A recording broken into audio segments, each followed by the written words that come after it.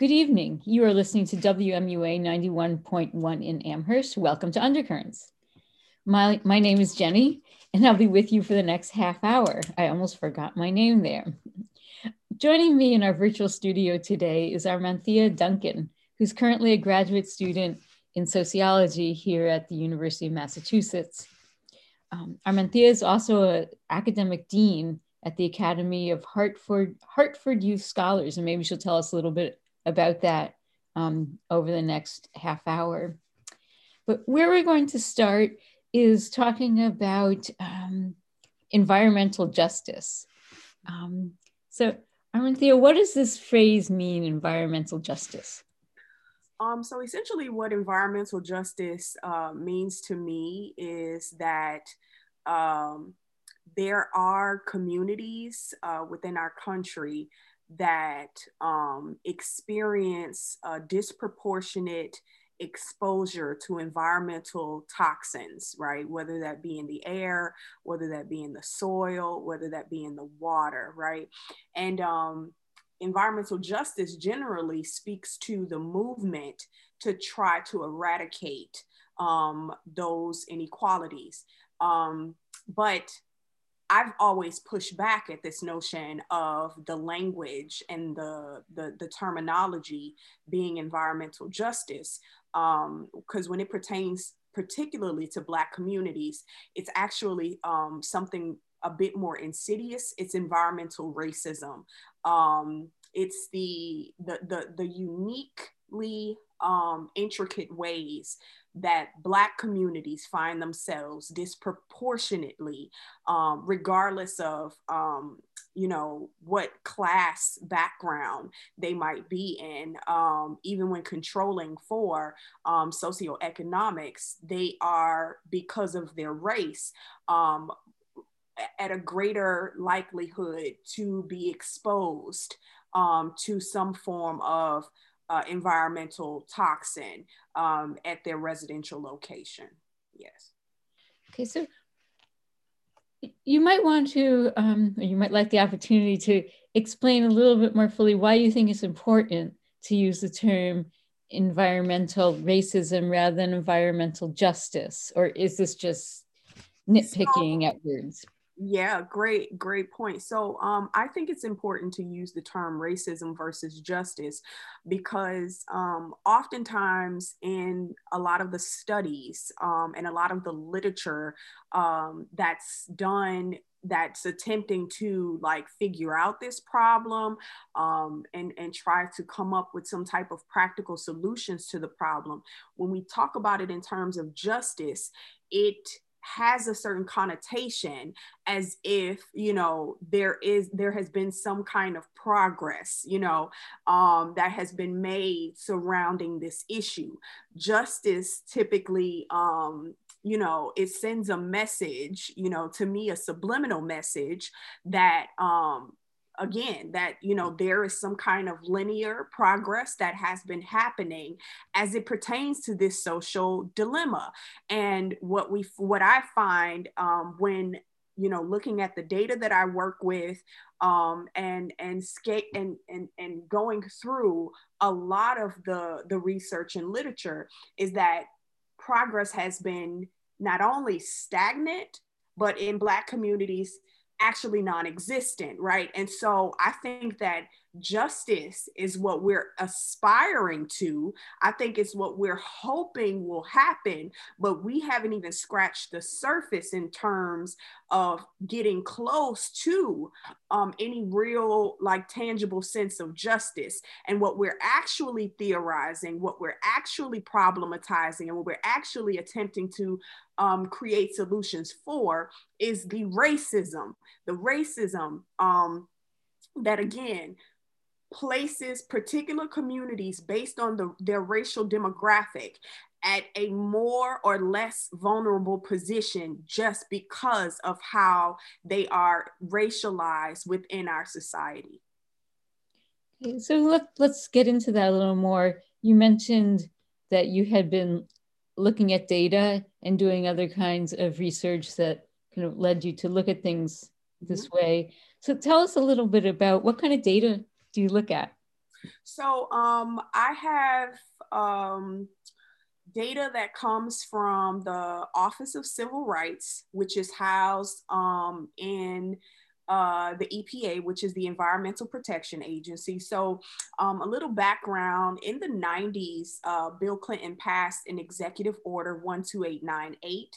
And in that executive order, essentially what he proclaimed is that, particular demographics of people based on race and based on class, he found were disproportionately vulnerable to, being targeted by industries and exposed to toxic contaminants that come from many of those manufacturing industries. And so what he did with his executive order was essentially a call to arms for federal organizations that were working on environmental issues. And he essentially encouraged and implored them to make a more concerted effort to address those types of disparities. And EPA got on it, the Office of Civil Rights was created. And so I have data that is essentially cases that have been submitted to this office, right? This office became essentially like the point place for many communities who felt that, they were experiencing environmental racism and wanted some type of intervention on behalf of the federal government. And so I have data that's essentially about 20 years of cases that had been submitted to this office, and they were submitted under the guise of it being a violation of it's Title VI, and essentially that's just it's a title in the civil rights legislation that essentially argues that no company can receive federal funds and engage in practices of discrimination on the basis of race, sex, gender, the whole nine. And so all of these cases were submitted to this office that these companies were engaging in, practices that were racially discriminatory, violations of, Title VI. And so I have all of the cases that have been scanned by a think tank in DC, where they had also been doing their own investigation of why has there been so little that has been done in terms of federal penalizing of companies, or even proclamations by this office finding companies in violation of racial discrimination. And what I found in my, in the data that was compiled by this think tank that I'm using for my dissertation is that, in the span of years that was collected, there were zero cases. Zero, absolutely no cases. That's incredible. Where this office had found any company guilty of racial discrimination, or had there been like any form of real like public, redress for years, oftentimes documented in certain locations, years and years of patterned discrimination in terms of environmental toxic exposure. And so what I'm doing, let me interrupt you for a minute.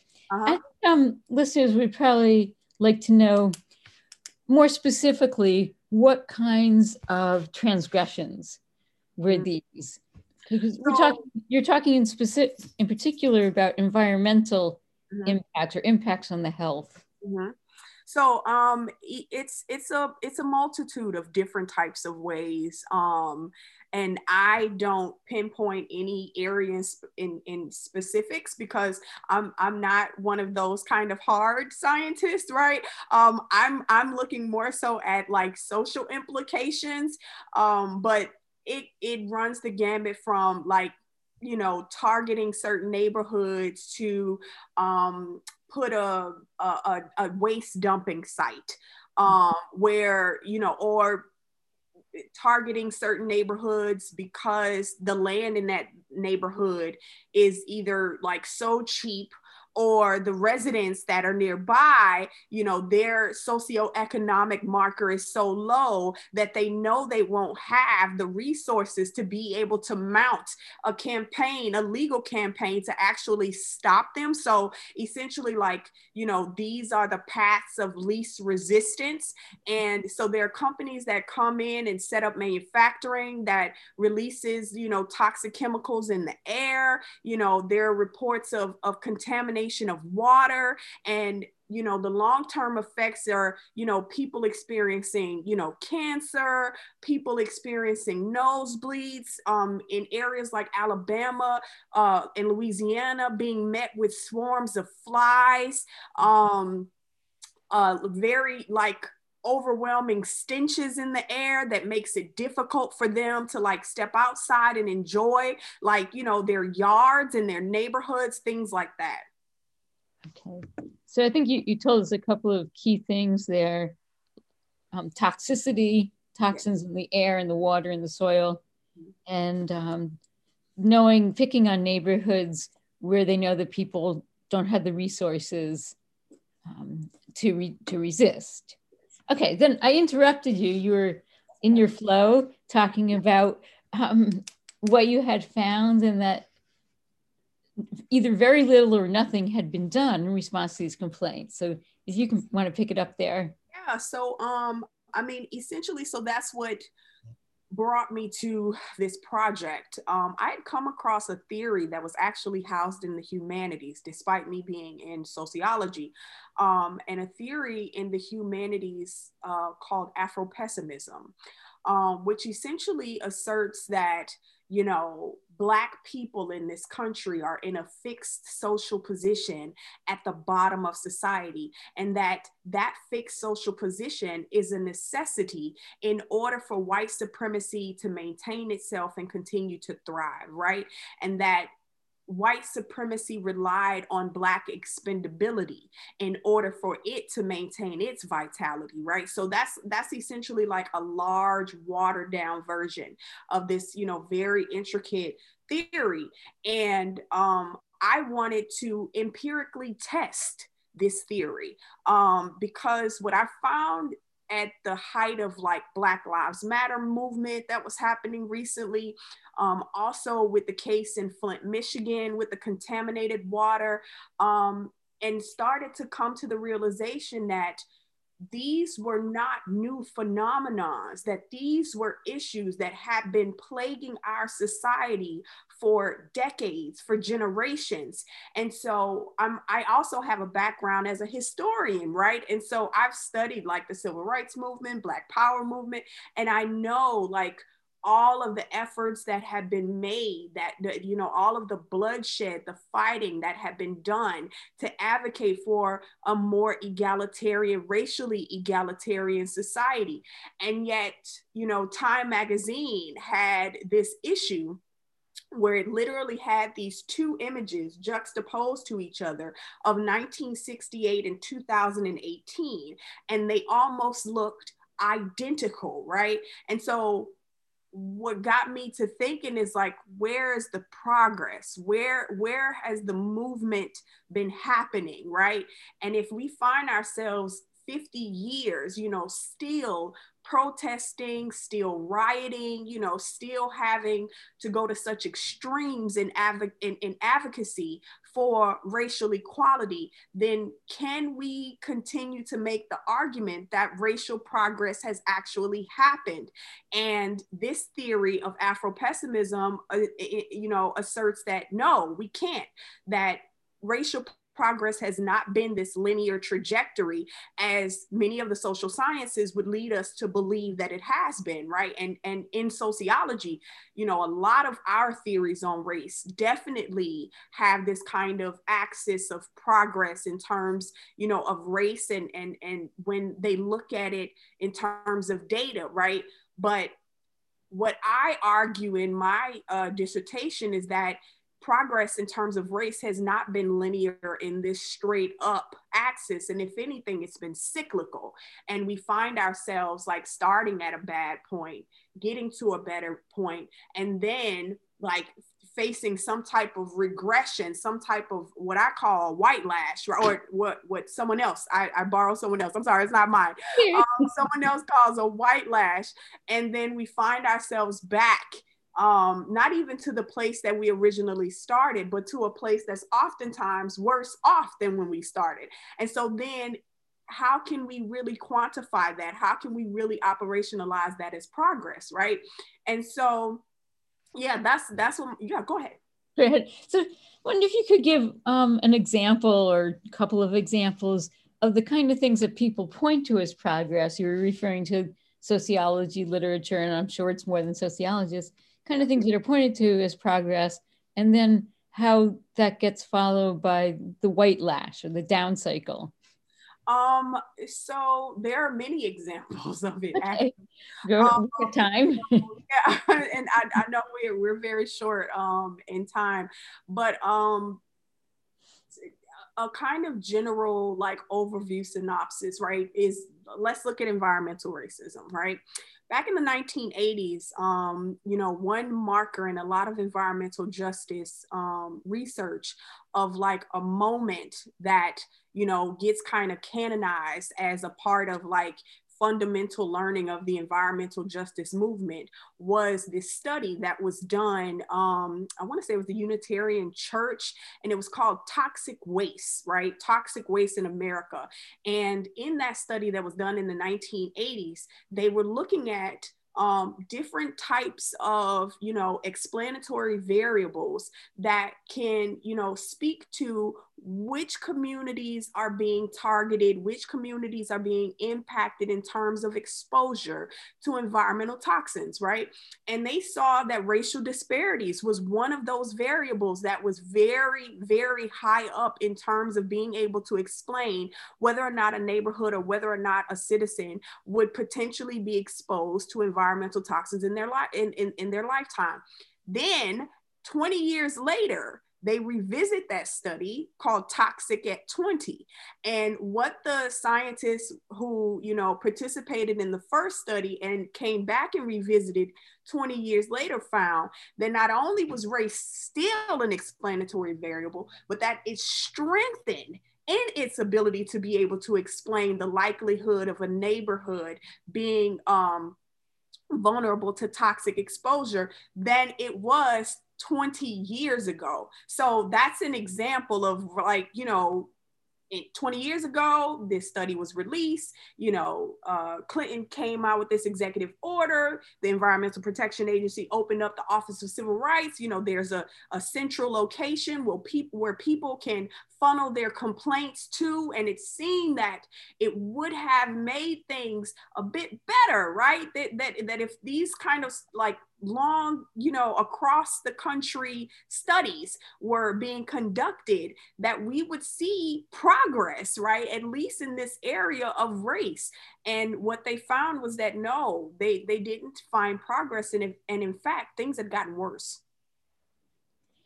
So you said you were looking at this data and found that essentially nothing had been done in terms of responding to the complaints. Mm-hmm. So what was going on there? A lot of bureaucracy, in many ways, how, our government will pass legislation but not have the resources, to kind of truly see it executed in the way that they intend to. And then very little follow up in terms of efficacy, right? Very little, punitive, consequences that are connected for not following up, right? There just wasn't, any entities that could hold this particular office accountable for the things that it was or was not doing in service of these people. So I'm wondering if maybe we should talk a little bit about the example of, say, education, since you're in the field of education in several ways, both as a student and an advisor or organizer. And that might be the kind of area people say like, well, has anything improved for Black people in America? And people might think, well, educational opportunities have improved. So do you want to talk about like how that has improved, how it hasn't improved, or maybe this up and down pattern? Yeah, I mean, that's kind of why I'm in this educational field that I'm in, is because ever since I was young, I'm first generation, first in my family to go to college. I'll be the first in my family to receive a PhD. We had always been taught that education was this great equalizer, that if you were to go and get all of the education that you could possibly, get in your lifetime, that essentially all your troubles and all of the hurdles in life that were based on race or based on socioeconomic, roadblocks, that you would be able to kind of overcome them. And the $200,000 I have in student loan debt begs to differ. And, that's hurting us, and it's one thing to get an education, but the cost of education is continuously on the rise. Student loan debt is literally ballooning. It's one of the top areas of collective debt that is negatively impacting us as a nation. And and studies have shown that Black communities and marginalized communities tend to have higher amounts of student loan debt. And if you're leaving college and you are already bogged down, right, with this overwhelming debt, how are you able to enter into the economic job market and find yourselves on an even playing field with your contemporaries if you again are still finding yourself starting on that track, on that race, that socioeconomic race track, 5 to 10 steps behind, and I try my best in my capacity as Academy Dean, working with Hartford Youth Scholars, which is a college access, a college readiness program, to try to, essentially inform and, support these inner city bright, competent, high excelling kids, to know that there are resources out there, and to grab as many of those resources as they possibly can. Don't pay for college if you absolutely don't have to. Going into graduate school, make sure those graduate school programs pay for your education. Like, all of the information that I wish someone had given to me, I make it a point to give it to the students that I work with. And it's an attempt to try to address the massive gap in terms of educational equity. We can also talk about enrollment rates, at some of the leading schools. They're all suffering from, to a large extent, underrepresentation of marginalized groups. What we saw this summer, Black at Harvard, Black at Yale, Black at Cornell, and many of the top tier programs that, again, unfairly advantage certain graduates, from these elite institutions versus state institutions. And you find that the students of color are there struggling and struggling to a point that many of them find themselves not being able to complete their degrees, and still, bogged down with student loan debt for not being able to do so. And then we know how that's connected to, credit scores, and, how that it penalizes you in multiple ways. And it's just no longer really the case that we can make the argument that education, when it's $50,000 and $60,000 a year, is this great equalizer. It feels like it's this great pit hole of despair. And I find myself sometimes struggling with my students, because I'm like, trades make a lot of money and you don't have to pay as much for your education. If you would go and get a trade, and you can find yourself earning as much, if not more, than people with 4-year college degrees. But the hard part is that I know all too well that degrees give you so many other benefits than just earning potential. And every child should be able to have an opportunity to have access to a quality education. It improves your overall life experiences, not just, making it easier for you to be able to get, a competitive paying job. So we have about 4 more minutes left in this discussion, and I'm wondering if you can continue to talk about, in a sense, recommendations to, I think we've been talking mostly about the academy, that's so-called higher education, that's attached with these huge price tags. Yeah.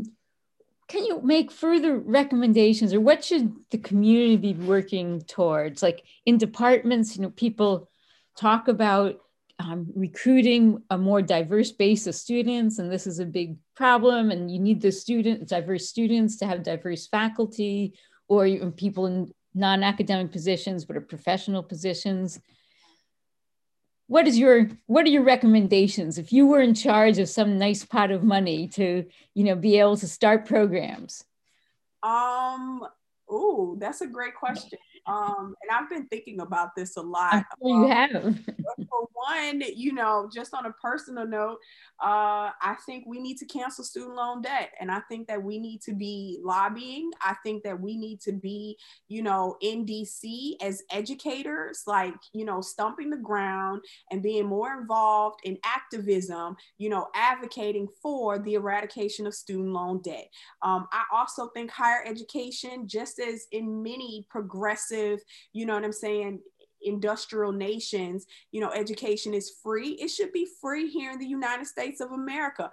And, also one of the things that's been like tugging at me a lot is that, on Capitol Hill, so many politicians, get extended, the opportunity and the privilege to make decisions all the time for education, what should be cut, what shouldn't be cut. And many of these people have never stepped foot inside of a classroom. Many of them, have no idea what the struggles and can't even begin to start empathizing with, students, on a fundamental level. And so I think that I would implore more educators to get involved in politics. Let's be at the table making some of these decisions about budgets, about, implementations of plans and programs that benefit, our students, the student bodies, the people that we interact with on a regular basis and that we're working to advocate for. Yes.